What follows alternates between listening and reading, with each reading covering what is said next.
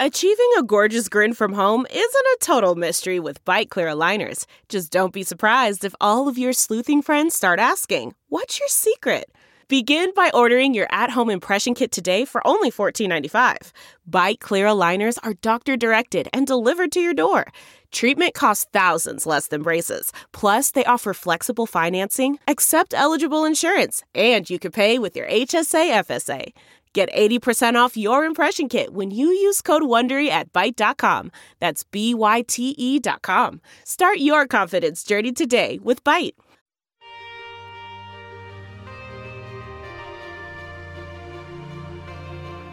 On the Science Revolution this week, there is more news from the Republican death cult.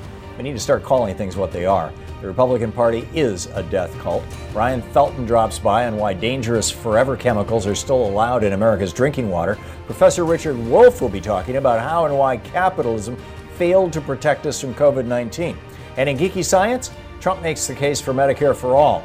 Stay tuned.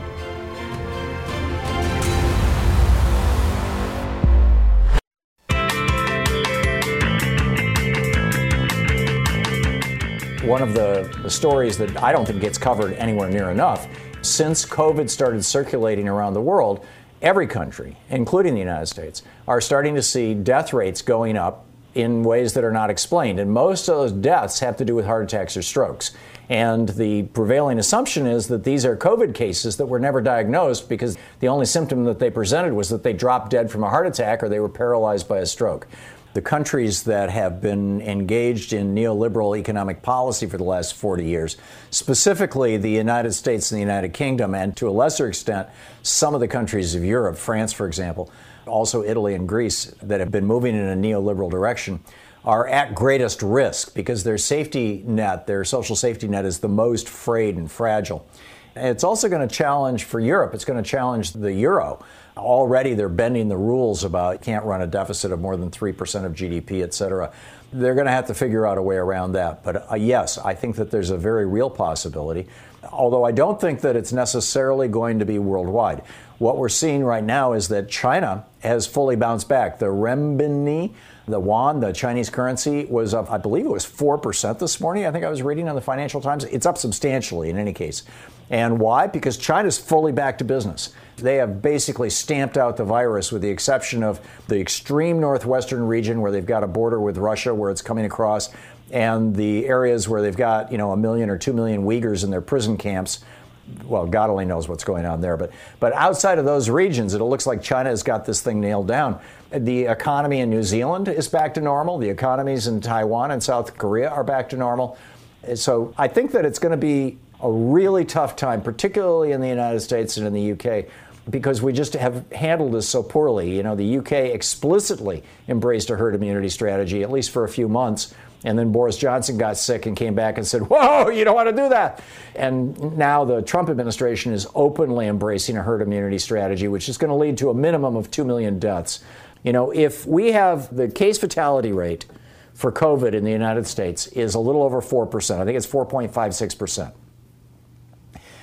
And if you think that it takes 70% of the population to achieve herd immunity, well, let's say it just takes half. What if 50% of the population is herd immunity? So 50% of 340 million people, let's see, 2 goes into 3 one time, 2 goes into 14. So that's 170 million people. So you'd have to have 170 million people get COVID in order to establish a 50% threshold for herd immunity. And most experts say 70%. But anyhow, let's just pull a number, right? 150 million people. That's close enough. What's 4.5% of 100 million people? Well, 4% of 100 million people is 4 million people. And 4% of 50 million people is 2 million people. So that'd be 6 million people dead if the current case fatality rate is applied to half of America getting this. Now, yes, we have improved some of the ways that we respond to this, that over time will probably drive down our case fatality rate. But still, Trump is pursuing a strategy that has the potential to kill 6 million Americans. And I just don't see how that works for us, other than just plunging America into a crisis. But anyhow, scientists today, right now, are projecting 400,000 dead Americans by the end of this year. from the coronavirus. And a new study was just published in the Journal of the American Medical Association suggesting that as of August, several months ago, there were 75,000 people who died of coronavirus who were never listed as having died of coronavirus. They had heart attacks, they had strokes, sudden death.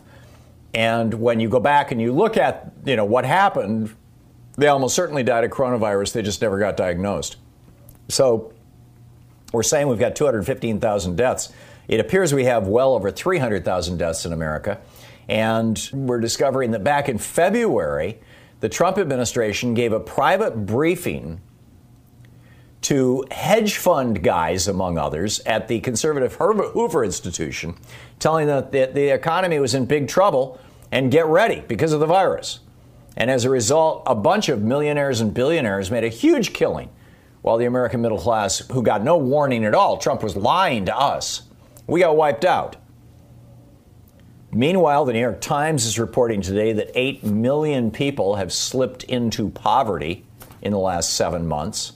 And that certainly understates the depth and breadth of the problem caused by the Trump administration's failure to stop the virus in the United States. It has been stopped in Taiwan. It has been stopped in New Zealand. It has been largely stopped in Australia. It's been stopped in South Korea. But here, no. And in fact, Dr. Fauci is even saying now, because we've screwed this thing up so badly in the United States, because Trump has screwed it up so badly, we should just cancel Thanksgiving. And now the Trump administration is promoting herd immunity, and they've got this petition, this letter that they say is from 9,000 doctors around the world with a whole bunch of made-up names on it. I.M.P. Really? This is a name for a doctor?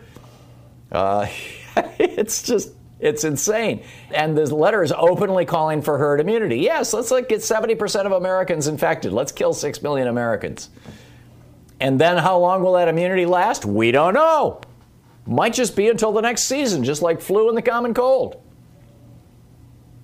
The Republicans have a long history of ignoring public health crises. They ignored the tobacco crisis for years and years. In 2000, Mike Pence even wrote an op-ed saying tobacco doesn't cause a cancer.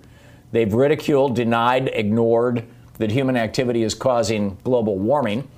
Even Judge Barrett is like, well, I don't know. Her father, by the way, has spent most of his lifetime as a lawyer for Shell Oil, which has a case before the Supreme Court involving global warming in a month or two. I'm astonished nobody brought that up. They were so, let's handle her with kid gloves. Let's not talk about this cult that she's in. It's just mind-boggling. They've been gutting regulatory agencies. They're before the Supreme Court saying do away with pre-existing condition protections. The Republican Party, let's call it what it is. It's a death cult.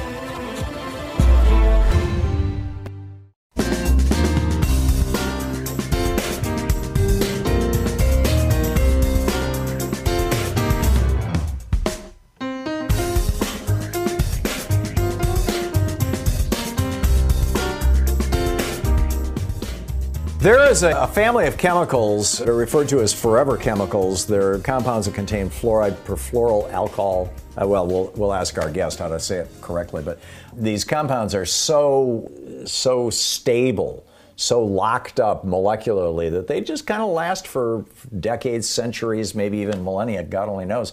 They are a problem, particularly when they get in our water. Ryan Felton is with us. He's an investigative reporter with the special projects part of Consumer Reports.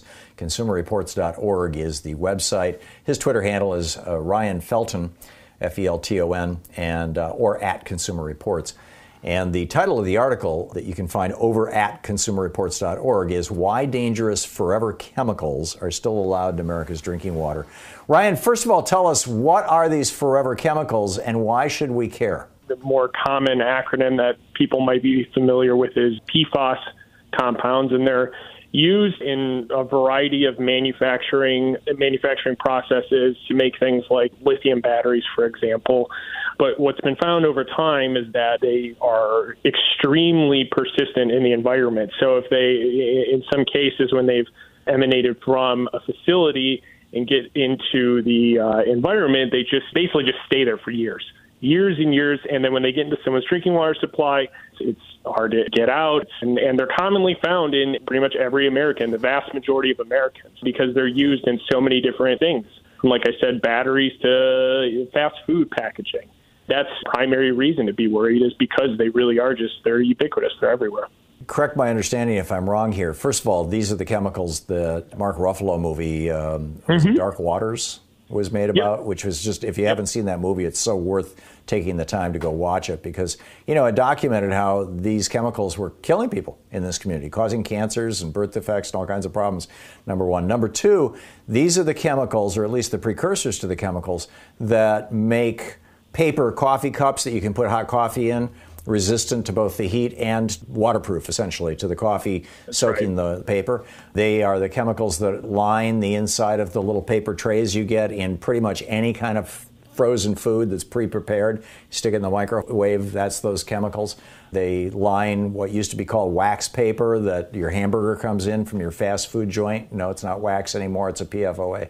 Do I have all that right? And if so, why should we care about this? Main reason is just, the number one thing that you said is just the health concerns that have been found in the two compounds that have been studied, PFOA and PFOS, which were the subject of that movie that you talked about and the story that film depicted. There's just a wide range of health effects that have been linked to these compounds. But the more, I think, aspect of this that's concerning researchers and advocates is there's just so many of these compounds. The movie cover depicted maybe two of them. State regulations in only a handful of states have limits in drinking water set for a few of them. As we know now, there's about 5,000 of these compounds in the PFOS family that exist. And so in some cases, it's been found that when a company that maybe previously used a now regulated substance, they can just go and get a similar but unregulated substance and begin using that in their manufacturing process and still do the same sort of thing.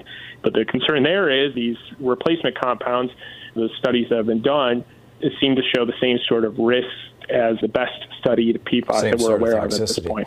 So you would think that the role of government, a proper role of government, would be to restrain corporate behavior when making a buck is put above human lives, which certainly seems like that's what we're talking about here, and certainly that's what that movie portrayed. Mark Ruffalo's, I think it was Dark Waters was the title of the movie. Yep. We do have a large faction in the United States, and basically one entire political party that is committed to the idea that, no, that's not the role of government. If people get sick from a product that a company makes, they should sue the company. And when it gets so expensive from the company being sued over and over again, they'll stop making that product. This is the libertarian sales pitch, essentially, the conservative sales pitch. And frankly, I think that Trump's response to the coronavirus is simply a variation on that. I think it's ideologically consistent, going all the way back to the New Deal. What is the debate going on within government? To what extent is this federal versus state or local? And what is the state of the regulation of these chemicals, and how aggressively is the industry fighting regulation? Yeah, I guess the best way to describe it is just a complete grab bag mix of a situation. The EPA has been looking at this for over 20 years. It first became known of the potential risks of PFAS in the late 1990s, and it just has slowly taken steps toward implementing any sort of drinking water standard. And still, after 20 years, it's yet to even propose a drinking water limit that you might, that would be enforceable. So something like arsenic is currently regulated in drinking water systems, but we're still years away from any sort of rule even happening. I mean, one thing that came clear in my reporting is if there was a rule or limit proposed today by the EPA, we still wouldn't see it finalized potentially for several, 7-8 years. Some states have stepped into that void and have begun enacting limits on their own respective to their own states. And I think what's most striking about that is in states like New Jersey, Vermont, they set limits for PFAS compounds that are much stricter than what the EPA has said in voluntary guidance. And so that's what the EPA has done at this point at the federal level. They've said water systems shouldn't have more than 70 parts per trillion of PFOA and PFOS. States have enacted standards, enforceable standards that are, 4 or 5 times more strict than that. And scientists say it should be even lower, or even not lower is kind of a strange word to use here, but even more stricter standard of 1 part per trillion versus the EPA 70 parts per trillion. So you have this wide gulf of perspective and enforcement levels that are in place. And, I think what that presents is just there's just a lot of Americans who are exposed to drinking water that could be contaminated with levels that are either above those voluntary limits or what scientists may say is a safe level. Back 30, 40 years ago, before these chemicals were ubiquitous, frozen dinners used to come in plastic trays. We used to use plastic cups or porcelain cups, but if you're picking one up from a fast food place, it would come in a plastic cup for hot drinks, things like that. Aren't there... Mm-hmm. These chemicals are not absolutely essential. If they are causing death and destruction, and if they're not, please correct me, why are we not doing something about it, Ryan? Yeah, that's something that a lot of researchers have really started to mobilize around recently, is this idea of only using it in essential cases. PFAS compounds are commonly used in firefighting foam, so in some limited circumstances, say on like a military ship, maybe that makes sense. But there is a lot of consideration being made toward how do you sort of rethink the use of these compounds, and that's something that, I think is going to be a big focal point in the conversations around how to regulate this going forward. Yeah, go back to waxed paper for your burgers. Ryan Felton, the investigative reporter with the Special Projects Division of Consumer Reports. ConsumerReports.org is the website and the Twitter handle. Ryan Felton, also the Twitter handle that's titled Why Dangerous Forever Chemicals Are Still Allowed in America's Drinking Water. Ryan, thanks for the great reporting and for dropping by today. Thanks. Sponsoring the interview this week is... On the line with us is The Economist, co-founder of Democracy at Work.info, the author of numerous books, including his latest, The Sickness is the System, When Capitalism Fails to Save Us from Pandemics or Itself. Professor Richard Wolff, rdwolf with 2fs.com. One of his websites, his Twitter handle is Prof Wolff, PROFWOLFF. That's not just the sound of that first sip of Morning Joe. It's the sound of someone shopping for a car on Carvana from the comfort of home. That's a good blend. It's time to take it easy, like answering some easy questions to get pre-qualified for a car in minutes. Talk about starting the morning right. Just like customizing your terms so your car fits your budget. Visit Carvana.com or download the app to experience car shopping the way it should be. Convenient, comfortable. Delve into the shadows of the mind with Sleeping Dogs, a gripping murder mystery starring Academy Award winner Russell Crowe. Now available on digital. Crowe portrays an ex-homicide detective unraveling a brutal murder he can't recall. Uncovering secrets from his past, he learns a chilling truth. It's best to let sleeping dogs lie. Visit sleepingdogsmovie.com/Wondery to watch Sleeping Dogs, now on digital. That's sleepingdogsmovie.com/Wondery. CarMax is putting peace of mind back in car shopping by putting you in the driver's seat to find a ride that's right for you. Because at CarMax, we believe you shouldn't just settle for a car. You should love your car. That's why every car we sell is CarMax certified quality, so you can be sure with upfront pricing that's the same for every customer. So don't settle. Find love at first drive and start shopping now at CarMax.com. CarMax, the way car buying should be. Okay, picture this. It's Friday afternoon when a thought hits you. I can spend another weekend doing the same old whatever, or I can hop into my all-new Hyundai Santa Fe and hit the road. With available H-Track all-wheel drive and 3-row seating, my whole family can head deep into the wild. Conquer the weekend in the all-new Hyundai Santa Fe. Visit HyundaiUSA.com or call 562-314-4603 for more details. Hyundai, there's joy in every journey. Professor Wolff, let's talk this week about your book, The Sickness is the System, When Capitalism Fails to Save It from Pandemics or Itself. How is the form of capitalism that we practice here in the United States itself problematic in context of trying to provide for the general welfare, the general health? Well, I think to be blunt, but to be clear, it doesn't work. Capitalism is not a way of managing public health, and we are just now living through a horrific lesson in that truth. And let me briefly explain. We have in America the companies and the factories and the trained personnel who can make masks and gloves and ventilators and hospital beds, everything you need. We have it. We also know that viruses are a part of life. They've been with the human race from day one. We had a terrible one 100 years ago. We really know what they can do. So we know we need to have stockpiled across the United States adequate materials like masks and so on, because we know viruses are transmitted from one mouth, one face to another. We failed to do that.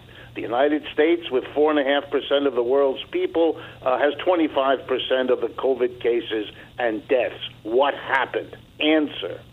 It wasn't profitable for companies to produce and stockpile masks. There's no secret here, and there's nothing complicated. The reason is simple. If you produce millions of masks, then you have to store them around the country, presumably near centers of population. You have to monitor those masks in those warehouses. Do they stay clean? Do they deteriorate? If they deteriorate, they have to be replaced. If they get unclean, they have to be sterilized, etc., etc. You have to monitor that, and how long do you have to wait? Well, no one knows till the next virus comes. That's a very risky proposition. It's not very profitable when you think of all the expenses and the unknown wait time. So guess what? In a capitalist system where profit is the bottom line, the companies that could have made these things didn't do it, because private profit is not the way you handle the problem of public health. The first demand of any economic system would have to seem to me to be to sustain the health of our people. Otherwise, the rest of it really becomes moot. It's no longer relevant. And this is a system which puts profit first, and in this case, the profit dictated not to produce what the public health demanded. And the government could have stepped in and said, okay, private capitalism really stinks when it comes to public health, so the government, to compensate for the failures of capitalism as an economic system, is going to come in and do it. In other words, the government will pick up the risk by holding this stuff in warehouses. It'll pick up the cost of those warehouses and of maintaining. It would do all of that because private capitalism fails. And we know that the government could do this. That's the worst of it, because the government already does. As my book tries to make clear, it's equally unprofitable to produce a missile or a machine gun or a jet fighter or any of the other basics of our military equipment. And so what happens is private profit would dictate to companies, don't make those things. Don't store them in expensive warehouses, because nobody knows when the next war using them will come down the pike. It's like a virus, you might say. So what does the government do? It comes in and it buys the jet planes and the tanks and the machine guns as fast as they roll off the assembly line, and then at our taxpayer expense, it stores it, it stockpiles it, it maintains it. So we know the government could do it, but the government, beholden to this ideology that private profit is the magic road to everything, didn't step in to do in the medical care field what it does as a normal matter of business in the military field. And I think it's a tragic explanation that capitalism, left to its own profit-driven decision-making, is a disaster for us. The health-wise, yeah. I just read Zeke Emanuel's book, Which Country Has the Best Healthcare? And He goes through South Korea, Taiwan, most of the European countries. I mean, he goes through a whole bunch of different countries and examines how their healthcare systems are put together and where they came from. And none of them are rooted in capitalism. None of them. The closest you can get to one that is not a government single-payer system is Switzerland, where everyone is required to buy health insurance. And there are something like 100 health insurance companies in Switzerland, but they are all also heavily regulated and required to be not-for-profit corporations. So there's no profit motive. So I don't see where capitalism is functioning anywhere in the world in the healthcare sector in terms of providing healthcare to people, except in the United States, and it's clearly not functioning here.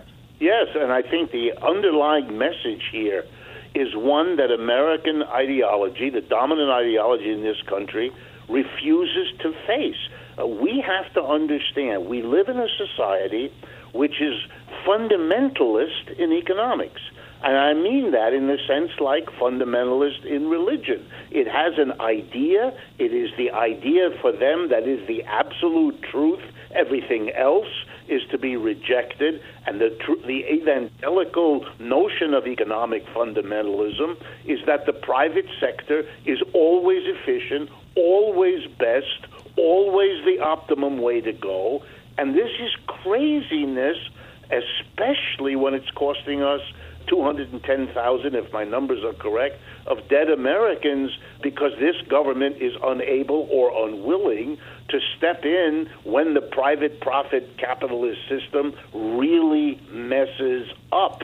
I'm hoping that the lesson will be learned, tragic though it may be, to have spent all of these sick people right up to our president to teach the lesson. But that's what the book tries to expose. You lay it out brilliantly. We're talking with Professor Richard Wolff. His latest book, The Sickness is the System, When Capitalism Fails to Save Us from Pandemics or Itself. What are your thoughts on how we transition from a capitalist, profit-driven healthcare system to one that resembles the rest of the developed world? I think we have to use the same basic approach that the rest of the developed world did, which is it's clear what the priority is. Public health. And that's not just in terms of health care, but the quality of our food, what we put in our mouths every day, all of that. Those are the bottom lines. Those are the priorities. And we have an economic system that is evaluated and judged on how well it does on that priority task. And by that calculation, we should see this pandemic, the one good thing that might come out of it. All right, we learned our lesson. Let's get a public health system of the sort that puts public health first and subordinates the private profit of a few to what is necessary for the majority. From your lips to the ears of every American, let us hope. Professor Richard Wolff, the book, The Sickness is the System, When Capitalism Fails to Save Us from Pandemics or Itself, by Professor Richard Wolff.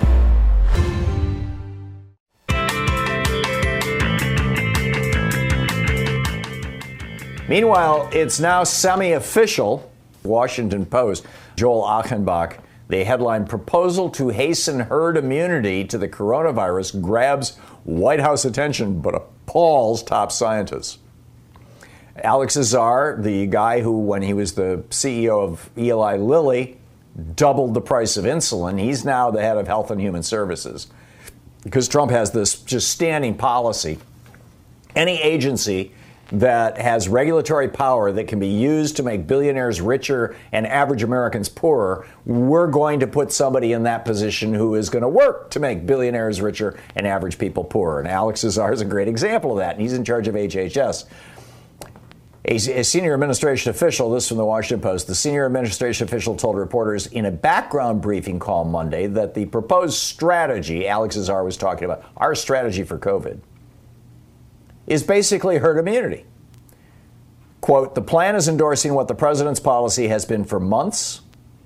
National Institutes of Health Director Francis Collins, NIH director, works for Alex Azar.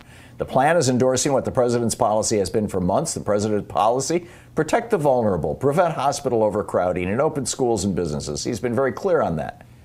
Well, how do you do all those things at once? Without everybody wearing masks, without everybody being regularly tested and contact tracing? You don't. This is a herd immunity strategy. The person goes on to say, I don't think society has to be paralyzed. We know the harms of confining people to their homes. So the administration, the Trump administration, has embraced herd immunity. They're just saying, this is it. We're going to try and spread this virus as far as wide as we can. And Donald Trump, in the 20 days until the election, every single day wants to be out in front of thousands of people helping spread the virus in those communities. Now, we know that there's a couple of people in the hospital right now as a result of Trump's doing a rally. A bunch of infections have been traced to this, 2 of them hospitalized. His Tulsa rally spiked coronavirus all across Oklahoma.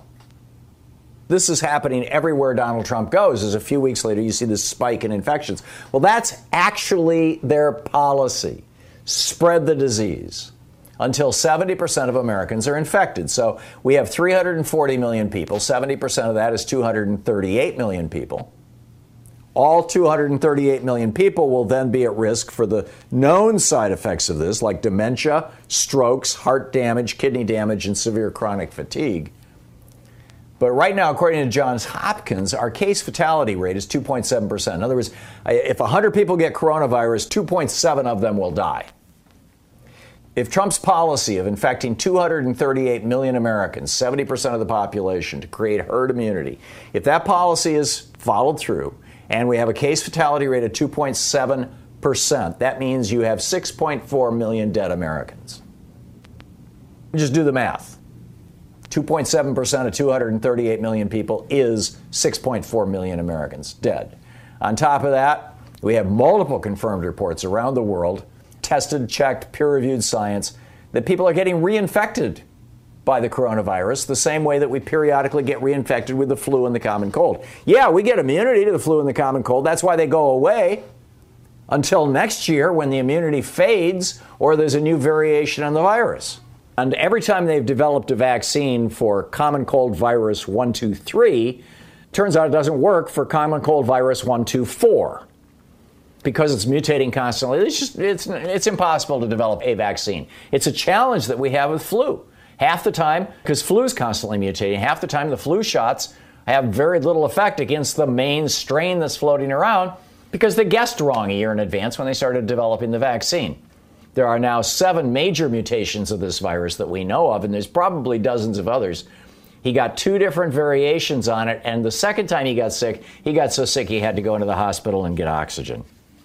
And this has been, totally nailed down now, which raises the question of, will a vaccine ever be effective, or is this going to be like the flu vaccine where it's a gamble?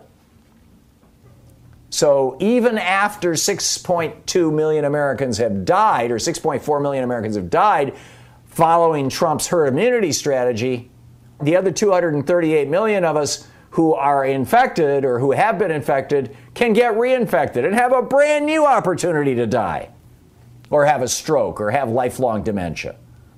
We are the only country in the world willing to pursue this stupid and deadly herd immunity policy, but we're also the only country in the world without a national health care system, which is at the core of any public health strategy.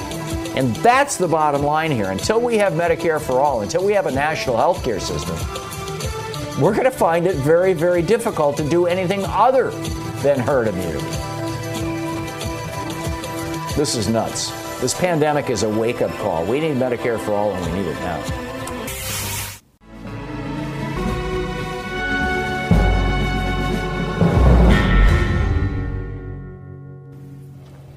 That's all for this week's Science Revolution. You can find the video portions of the Science Revolution on YouTube and check out our Facebook page.